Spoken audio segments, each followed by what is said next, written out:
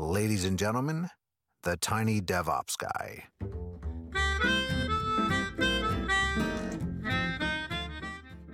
Hello, everyone. Welcome to another episode of the Tiny DevOps Podcast, where we believe you don't need 1,000 engineers to do great DevOps. I'm your host, Jonathan Hall, and today we're going to be talking about working remotely. I have my guest today, Malut Ceccarelli, who is a remote work consultant or advocate. She does a lot of work with helping teams to do remote work more effectively. So I'm looking forward to this conversation. But before we dive in too much to that, Malut, welcome to the show. Thank you so much for joining. Yeah, thank you so much for having me, Jonathan, and hello everybody out there. My name, as Jonathan said, is Malut Ceccarelli. I am the founder and CEO of a company called Remote Forever, and we've been helping remote organizations adopt agile ways of working, including DevOps or plus DevOps, if you might, and also helping companies that were in the process of transforming to agile to become remote. Lately, as the pandemic hit, we've also added a branch to our company, helping entrepreneurs with growing and scaling companies to learn to actually use agile and remote work best practices to create and scale their companies more smoothly.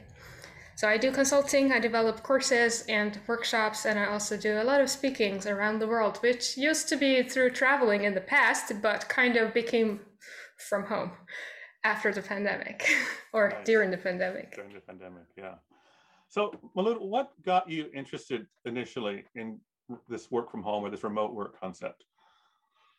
That's a good question and an interesting backstory. So I started as a software developer. My education is in security and dependable computer systems, which was kind of odd because I was one of the only two women in the class when I was a student. But I started as a software developer, and already in my very first job, I realized that a lot of the ways that the company was working was so inefficient because I had to depend on in-person interactions with my colleagues who were in Canada while I was in Sweden. Or sometimes I had to wait for like 2 months to meet someone who was working in Serbia.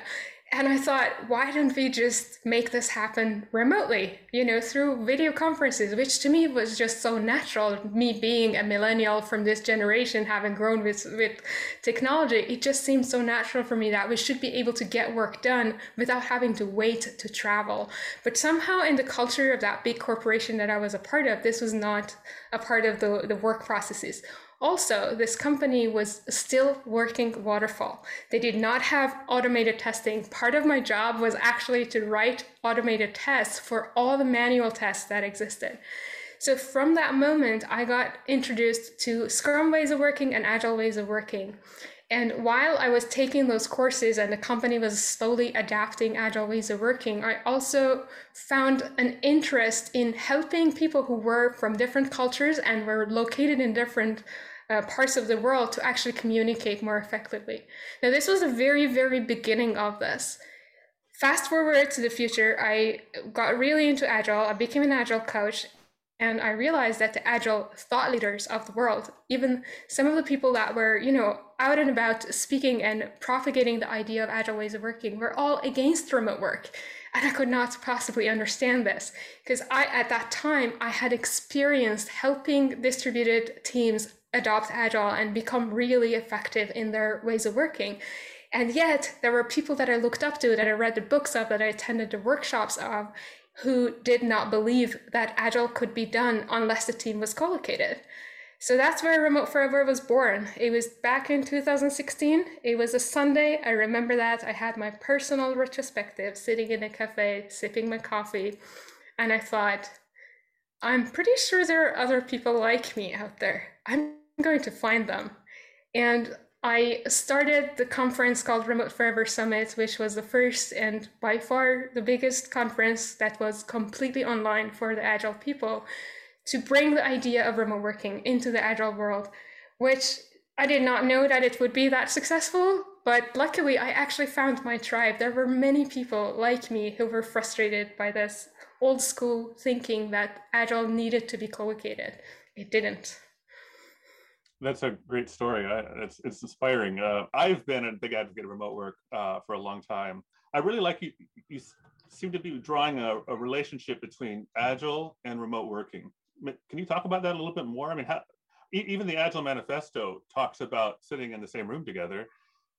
How do you see that? How do these two concepts work well together? That is exactly the basis of my business. Every hero's journey needs an enemy, right?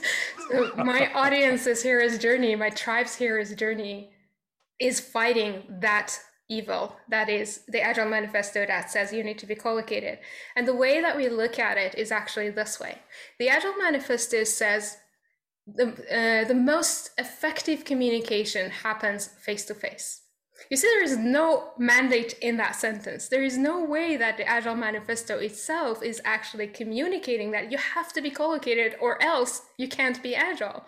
So I think that over the years, this has become a little bit manipulated and misunderstood by the Agile community. And that's why I approach it not by actually fighting the enemy, but by walking alongside the enemy. And I invited some of the authors, some of the co-authors of the Agile Manifesto to my conference, first year, second year, third year, and they themselves worked remotely. They themselves actually said that they never meant for this idea of co-location becoming a prerequisite to agility to exist, but somehow the world went that way, and every exercise, every book that was written was emphasizing that and making it bigger than it should have been.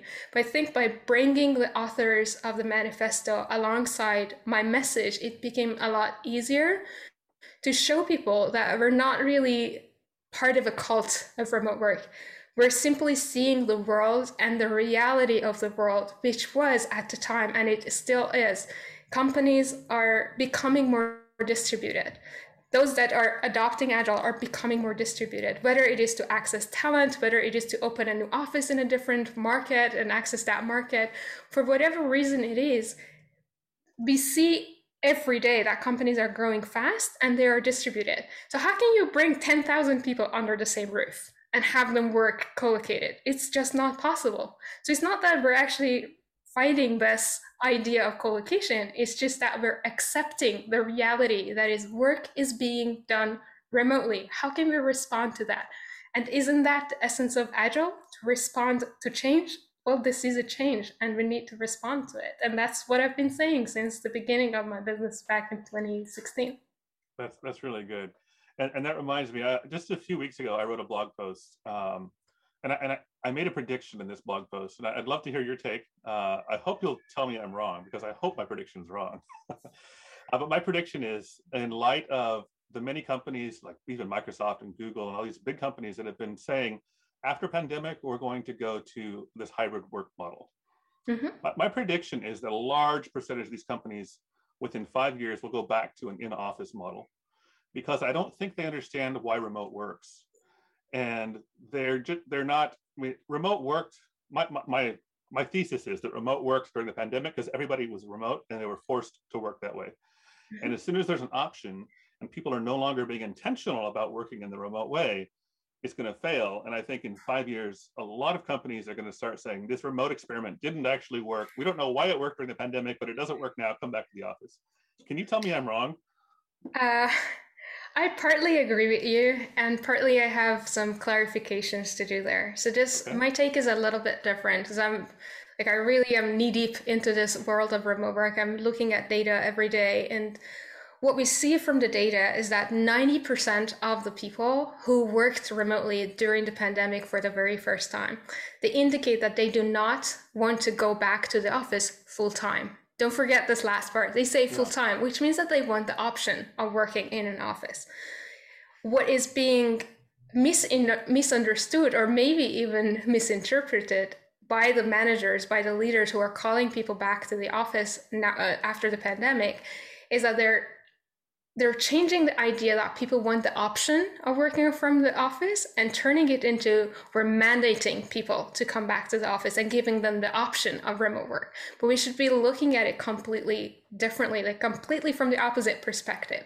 Now, I agree with you in the fact that companies are going to go to this hybrid model and then realize that, oh, it's not working for us. Well, guess what? Companies have been hybrid since the 60s. Like, I wasn't around, but I've seen movies. Like, I know that an office in New York works with an office in California, and they just had phone calls and, with the spider phones in the center of the room, and they worked remotely. They collaborated remotely, right? It's not new. Hybrid is not new. People worked from different offices in different locations in the past as well. So what will happen is that they will not have a strategy for remote work. They will not have the infrastructure. They will not have the security necessary to make it possible for people to work safely and smoothly and quickly from a different network, from a different location. And therefore, they would say remote work failed. We're going to call people back to the office full time. So I think this will happen, and I think it's a calling for our community of remote work advocates to make an effort to show these leaders that there is an actual need for a proper way of adopting remote working, whether you want to call it hybrid or remote work or remote first or remote friendly, whatever you want to call it. If you're going to have people who need to collaborate from different locations, in this office and that office, or some people in an office and some people as satellite remote workers, you need to have a remote work strategy. You need to have those best practices. You need to be ready to get rid of some of the tools that you already use and adopt new tools. You need to be okay with changing your infrastructure, especially if you're an IT company. The way that things are set up right now are not optimal for this kind of collaboration. People are making do during the pandemic because they were forced to, and that's the nature of human beings, not to seek any alternative unless you have to. But if you don't have to, you're going to go back to the old habits. And we haven't been in this, maybe I rephrase that sentence. The experience of working remotely during the pandemic is not the real experience of remote work. And because of that, it will be much, much harder for leaders and for employees alike to understand that remote work is possible if done correctly. I like that you pointed out that the experience of working remotely during the pandemic is different than the quote normal experience of working remotely. I know this because I worked remotely for a decade. Many people, my wife doesn't know this. She'd never worked remotely until the pandemic, and many other people are in that situation. How can you assure the people for who this is new, especially those? Let's address the people remote work is new to them, but they didn't like it for some reason. Dream with me here, all right? That's maybe my way of showing you that remote work can work for anybody who wants to give it a try. Dream about the idea of being able to open your laptop, connect to the network of the company, not connect to the network of the company, but still have tools at your disposal that can help you do your work. Imagine you open a tool, you know exactly what other people are doing and exactly what you need to do to contribute to the work. Imagine that once you do your work, you communicate with your team and they know exactly where to pick up. Imagine that you don't have to sit in online meeting day in and day out. Imagine that you don't depend on meeting people over the camera, e-face to e-face, or in an office face to face in order to understand what needs to be done. Imagine that if you want to meet people, it's going to be on your will. It's not going to be something you have to do. Now imagine that your kid walks by and you just give them a hug, give them a quick kiss, and they walk past and you just get back to your work. Now imagine that you choose which hours you want to work. So one day you wake up and you're like, I really don't want to work this morning. And you just tell your team, hey guys, I'm starting 4 hours later today, but I will make sure that you have the things that you need done by the end of my time.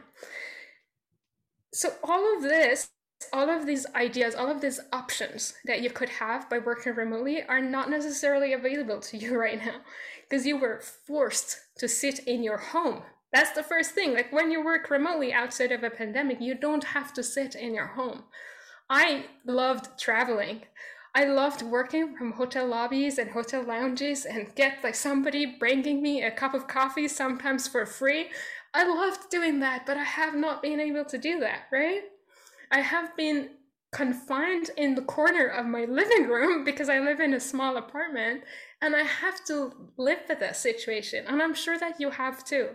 Some of you have more responsibilities at home now because the schools were closed and you had to be both a parent and a teacher and a worker. And some of you were also managers for other people. And you're like, how many kids do I need in this world?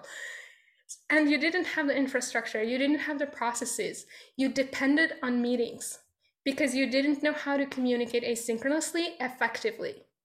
You had the idea, you heard the word, and you kind of like thought, yeah, it's maybe like email. It's not like email.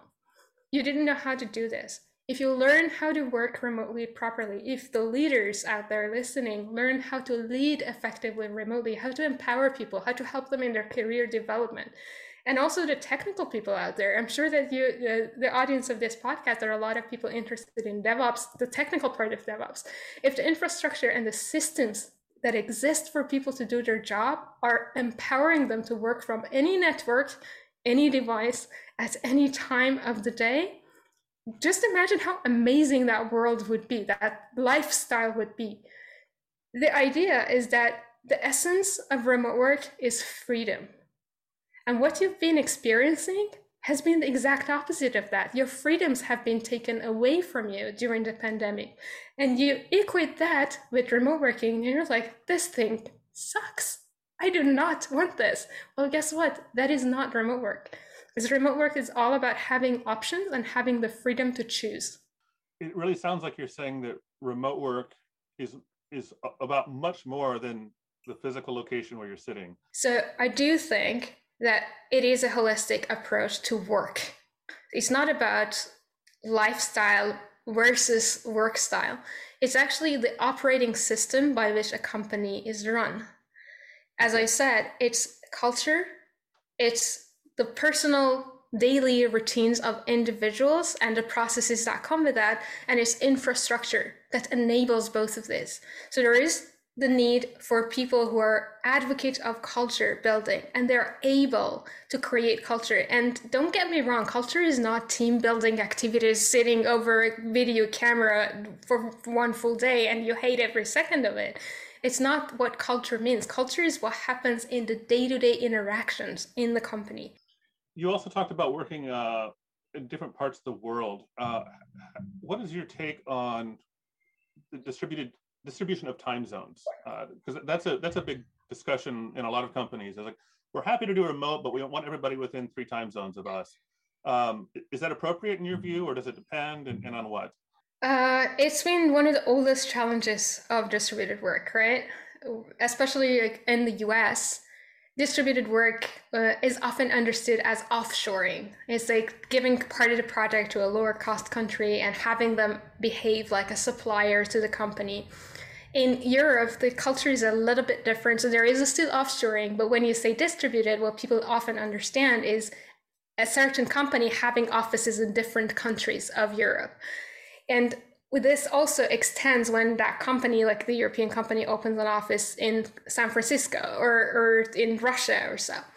So when we talk about time zone differences, the main thing that we need to have is time zone overlap in order to be able to have the option to do synchronous communication if need be. If you have offices in Europe and Australia, it's very, very difficult to have that synchronous timing, that overlapping time during your different time zones. So what companies end up doing, the companies that do remote work really well, what they end up doing is one of the two things. One is that they avoid this altogether. 2 is that the employees compromise. That means in one time zone, employees start their day later, which means that they get their morning to themselves and their families. Or in the other time zones, some people start earlier. So it's also like companies approach this from different perspectives too. Sometimes it's all the employees of that time zone who do this, who start later or earlier. Sometimes teams make that decision for themselves. So I think the world is going to be more distributed, and it applies to how companies are managed as well. So I see more and more of this kind of decision being cascaded down to the department level, to the team level, rather than being like a C-suite decision for the entire office or for the entire time zone to do that way. But unfortunately, time zones have been a bigger challenge during the pandemic, because people have been relying on synchronous communication only, and they haven't learned how to use asynchronous effectively.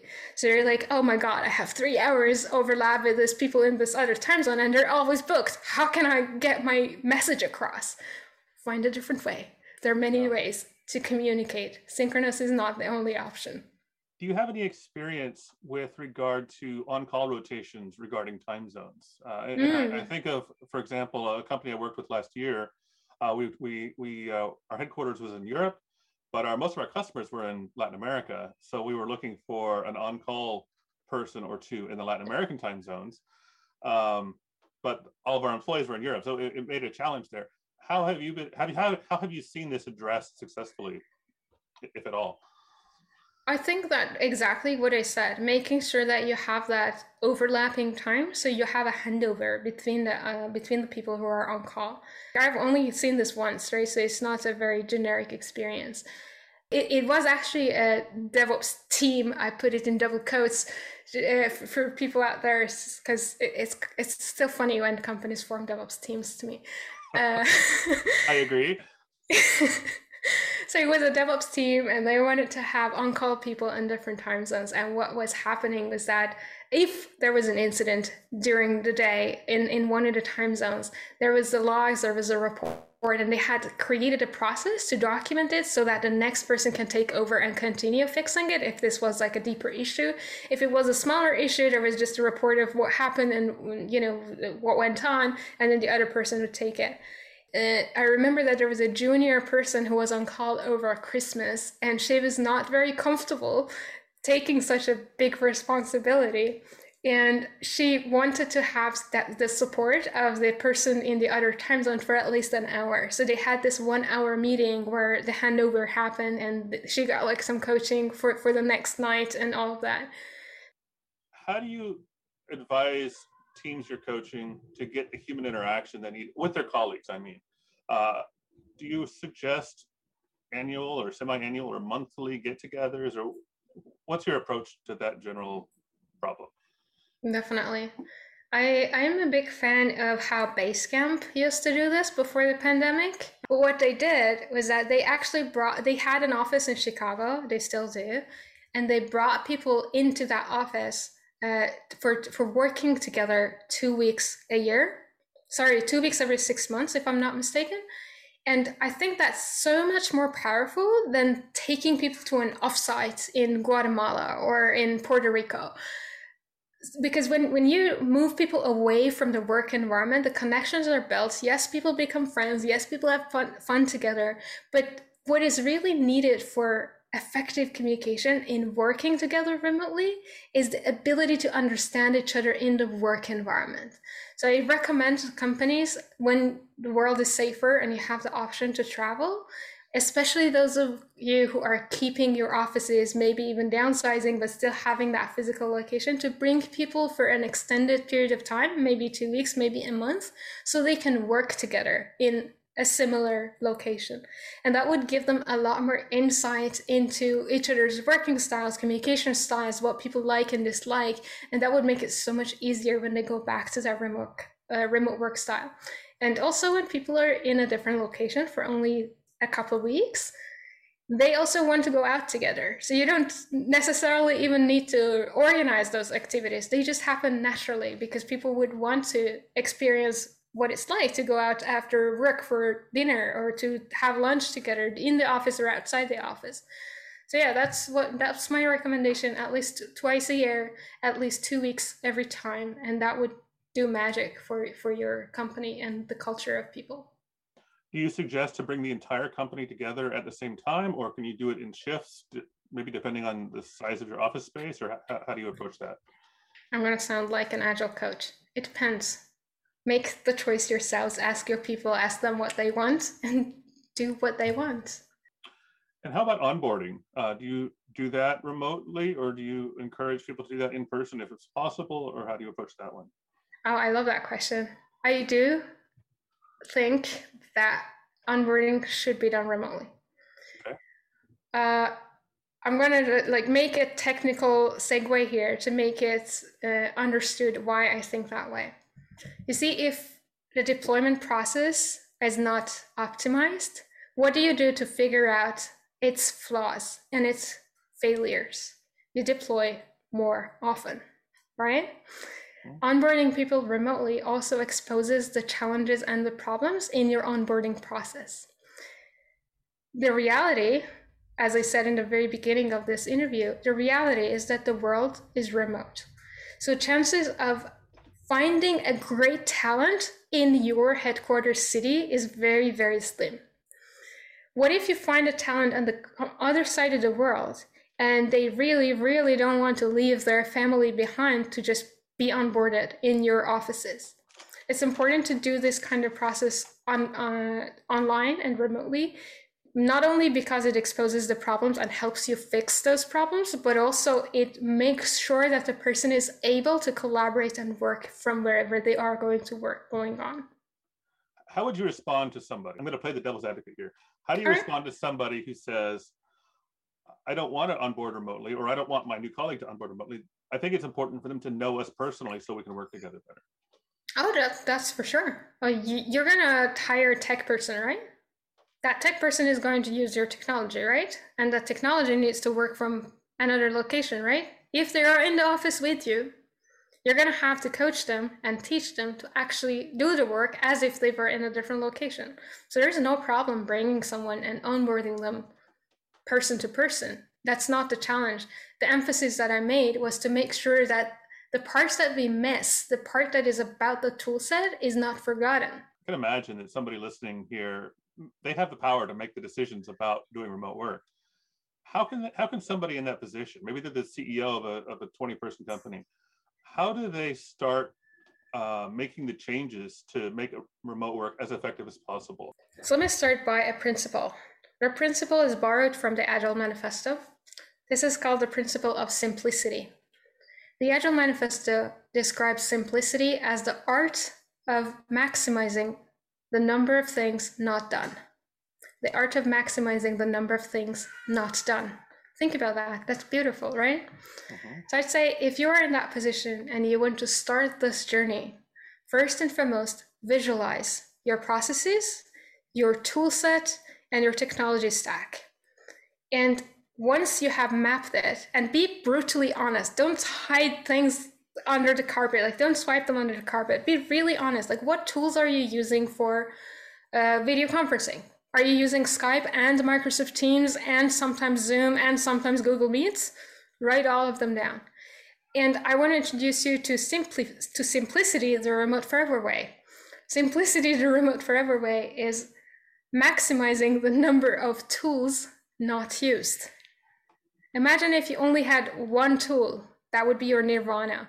Which tool would you pick that would capture all of your planning, all of your prioritization, all of your workflow visualization, all of your communication? Which tool would that be? And I know that it's impossible to work with only one tool. But what I want you to see is to see how many duplicates of different tools that you have, tools that do the exact same thing, that fulfill the same purpose.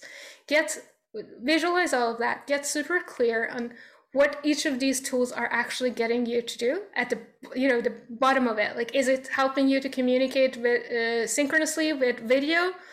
Pick one of them and be brutal. Get rid of them. Make it a policy in your 20-person company, because it's not yet that big. You still have the option to make policies that says, this is our standard tool for video conferencing. Please do not use any other tool.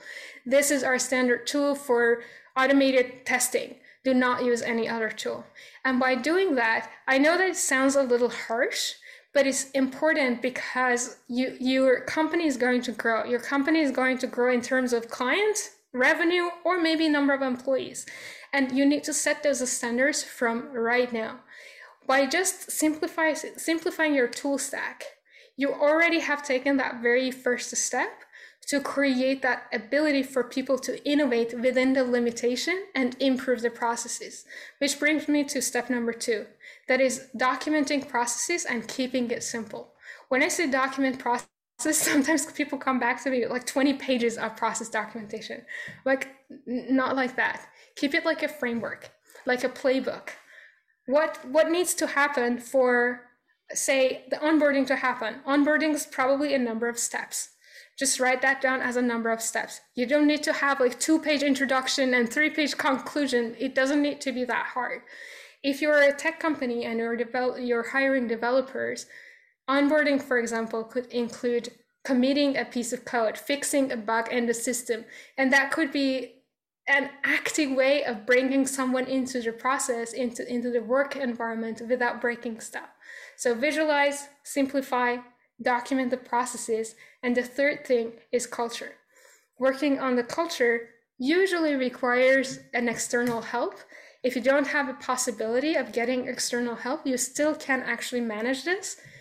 Be honest with your people, create a culture of psychological safety, which enables people to speak up if something is not working without fearing being ridiculed or getting fired or losing something in their career. Having those, what I borrowed from Agile, having retrospectives regularly and giving people the possibility to talk about what is working and what is not working and improving that iteratively, improving that every 2 weeks, every month, whatever makes sense for your company. But creating that culture with the people that you currently have creates the basis for the company to grow healthy and smoothly from here on, because it gives the people the power to own the processes, to own the tools, to own the culture that this company actually has. So let's move down the organizational ladder here. Let's say you're the some sort of maybe a tech lead or a scrum master or something like that for a team, and the company is remote or distributed. What can you do at that level? Maybe you don't want to talk about your 3 pillars again.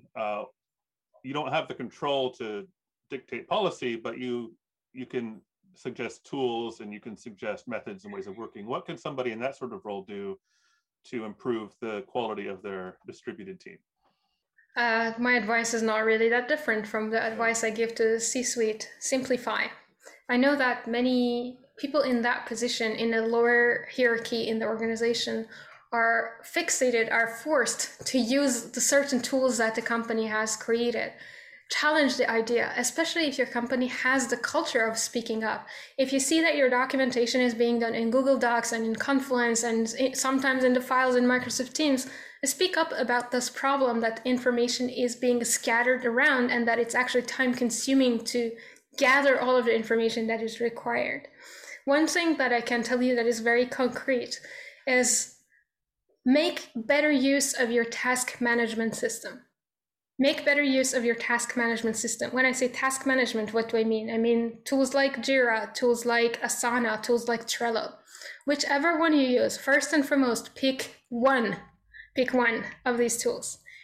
When you need to plan, don't plan using sticky notes on a wall and showing it to the camera or some digital whiteboard and then translating that into Jira or Trello.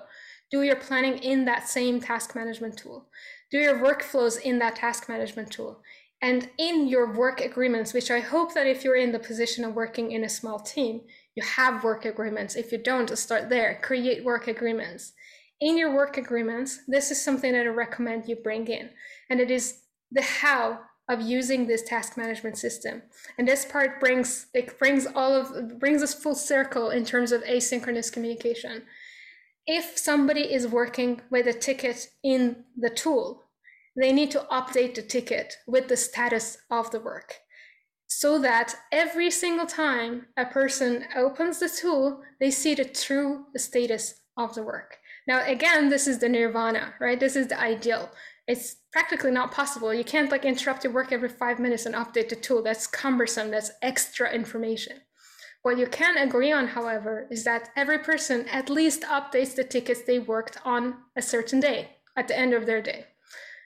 What this does is that it helps people who wake up later in a different time zone to have the true status of the work and be able to pick it up from where you left off. So I bring it back to my main concrete advice, which is use the task management system more optimally. Have your planning there, have your retrospectives there, have your actions there, have your status updates there. Try to make use of this as best as you can, because that tool will be the god of all information in your organization. And if you have to do documentation outside of that tool, if, for example, you're using the Atlassian tool suite and you're using Jira and Confluence, and you need to do the documentation in Confluence, put the link in the ticket that work relates to. If two tickets are related, link them together. Make sure that you have these links and you think about how this information is going to be consumed by another person as you're creating it.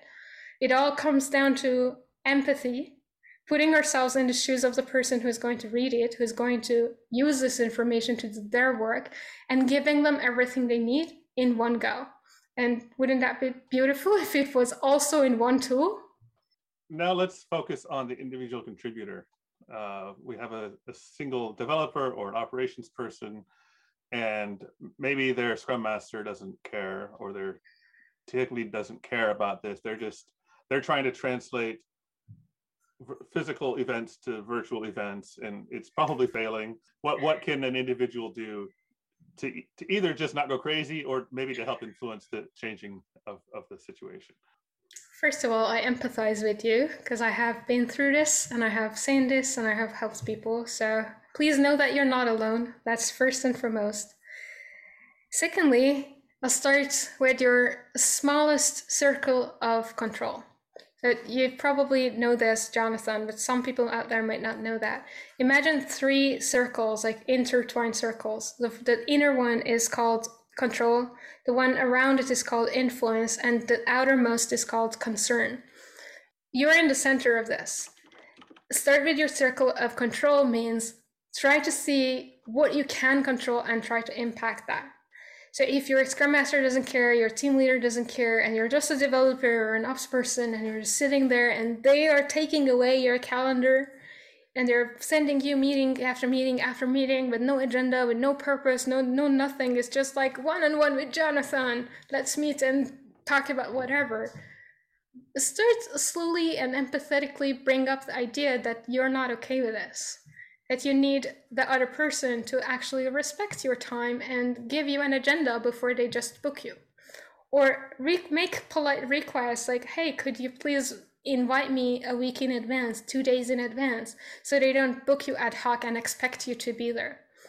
You can always start with yourself. If you're sending invitations, don't repeat the culture that you don't like. Don't repeat the behaviors that you dislike. If you're sending an invitation to someone, make sure that they have all the information in the calendar invite. Maybe you still don't have the culture of reading calendar invites. Use whatever tool that is actually used by people to read stuff. Tell them that you also put it in the calendar invite for their comfort, for their convenience, and give a purpose, give an agenda. Start with yourself, mimic the behavior that you want to see, and slowly change the people that are closest to you, and you will then get the opportunity to influence the larger circle, the circle of influence. I think my last question is kind of the reverse of a question I asked early on. I asked, if you're not comfortable working remotely, how do you adapt? What if it's the opposite? What if you really want to work remotely and your team or your company won't allow it? This is what I got before the pandemic much more often than I do nowadays. That's a good one. If you want to work remotely, but your company expects you to be in an office, obviously you're going to be in that office because you don't lose your paycheck, right? But you can talk with your boss. Maybe don't use the word remote because they might be allergic to that if they're asking everyone to definitely be in an office. But talk to your boss, talk to your manager, and tell them that you'd like to work from home 1 day a week. They probably would say no in the beginning. You might occasionally actually tell them that you're going to do that anyway.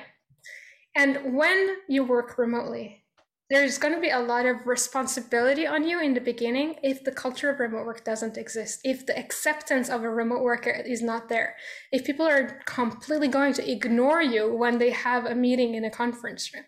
They may not even add a link to invite you to that meeting. If you know the meeting is happening add a link, have a buddy in the company who is going to be there, and have them turn on the video camera in the conference room. And while you do that, so this is the part of responsibility that is, you need to make an effort to include yourself when you're working remotely. The other and the more important part of that is communicating results and communicating progress.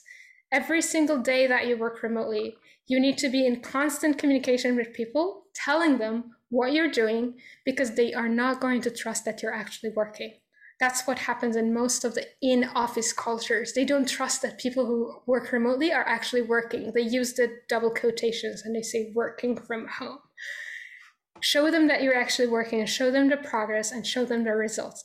And especially with your direct manager, communicate results very frequently. Now, I'm not saying spam them. I'm not saying like send a million different emails on a day, but at least at the end of the day, tell them that you managed to complete a certain part of the work.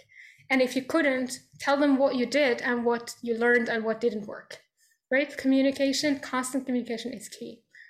Now, slowly, when you show that you're actually very productive when you're working remotely, people are not going to have as much resistance to you when you ask next time to work remotely, because they have seen that you are a man of your word or a woman of your word, and you're actually able to not only work, but also communicate and interact with people from wherever you are.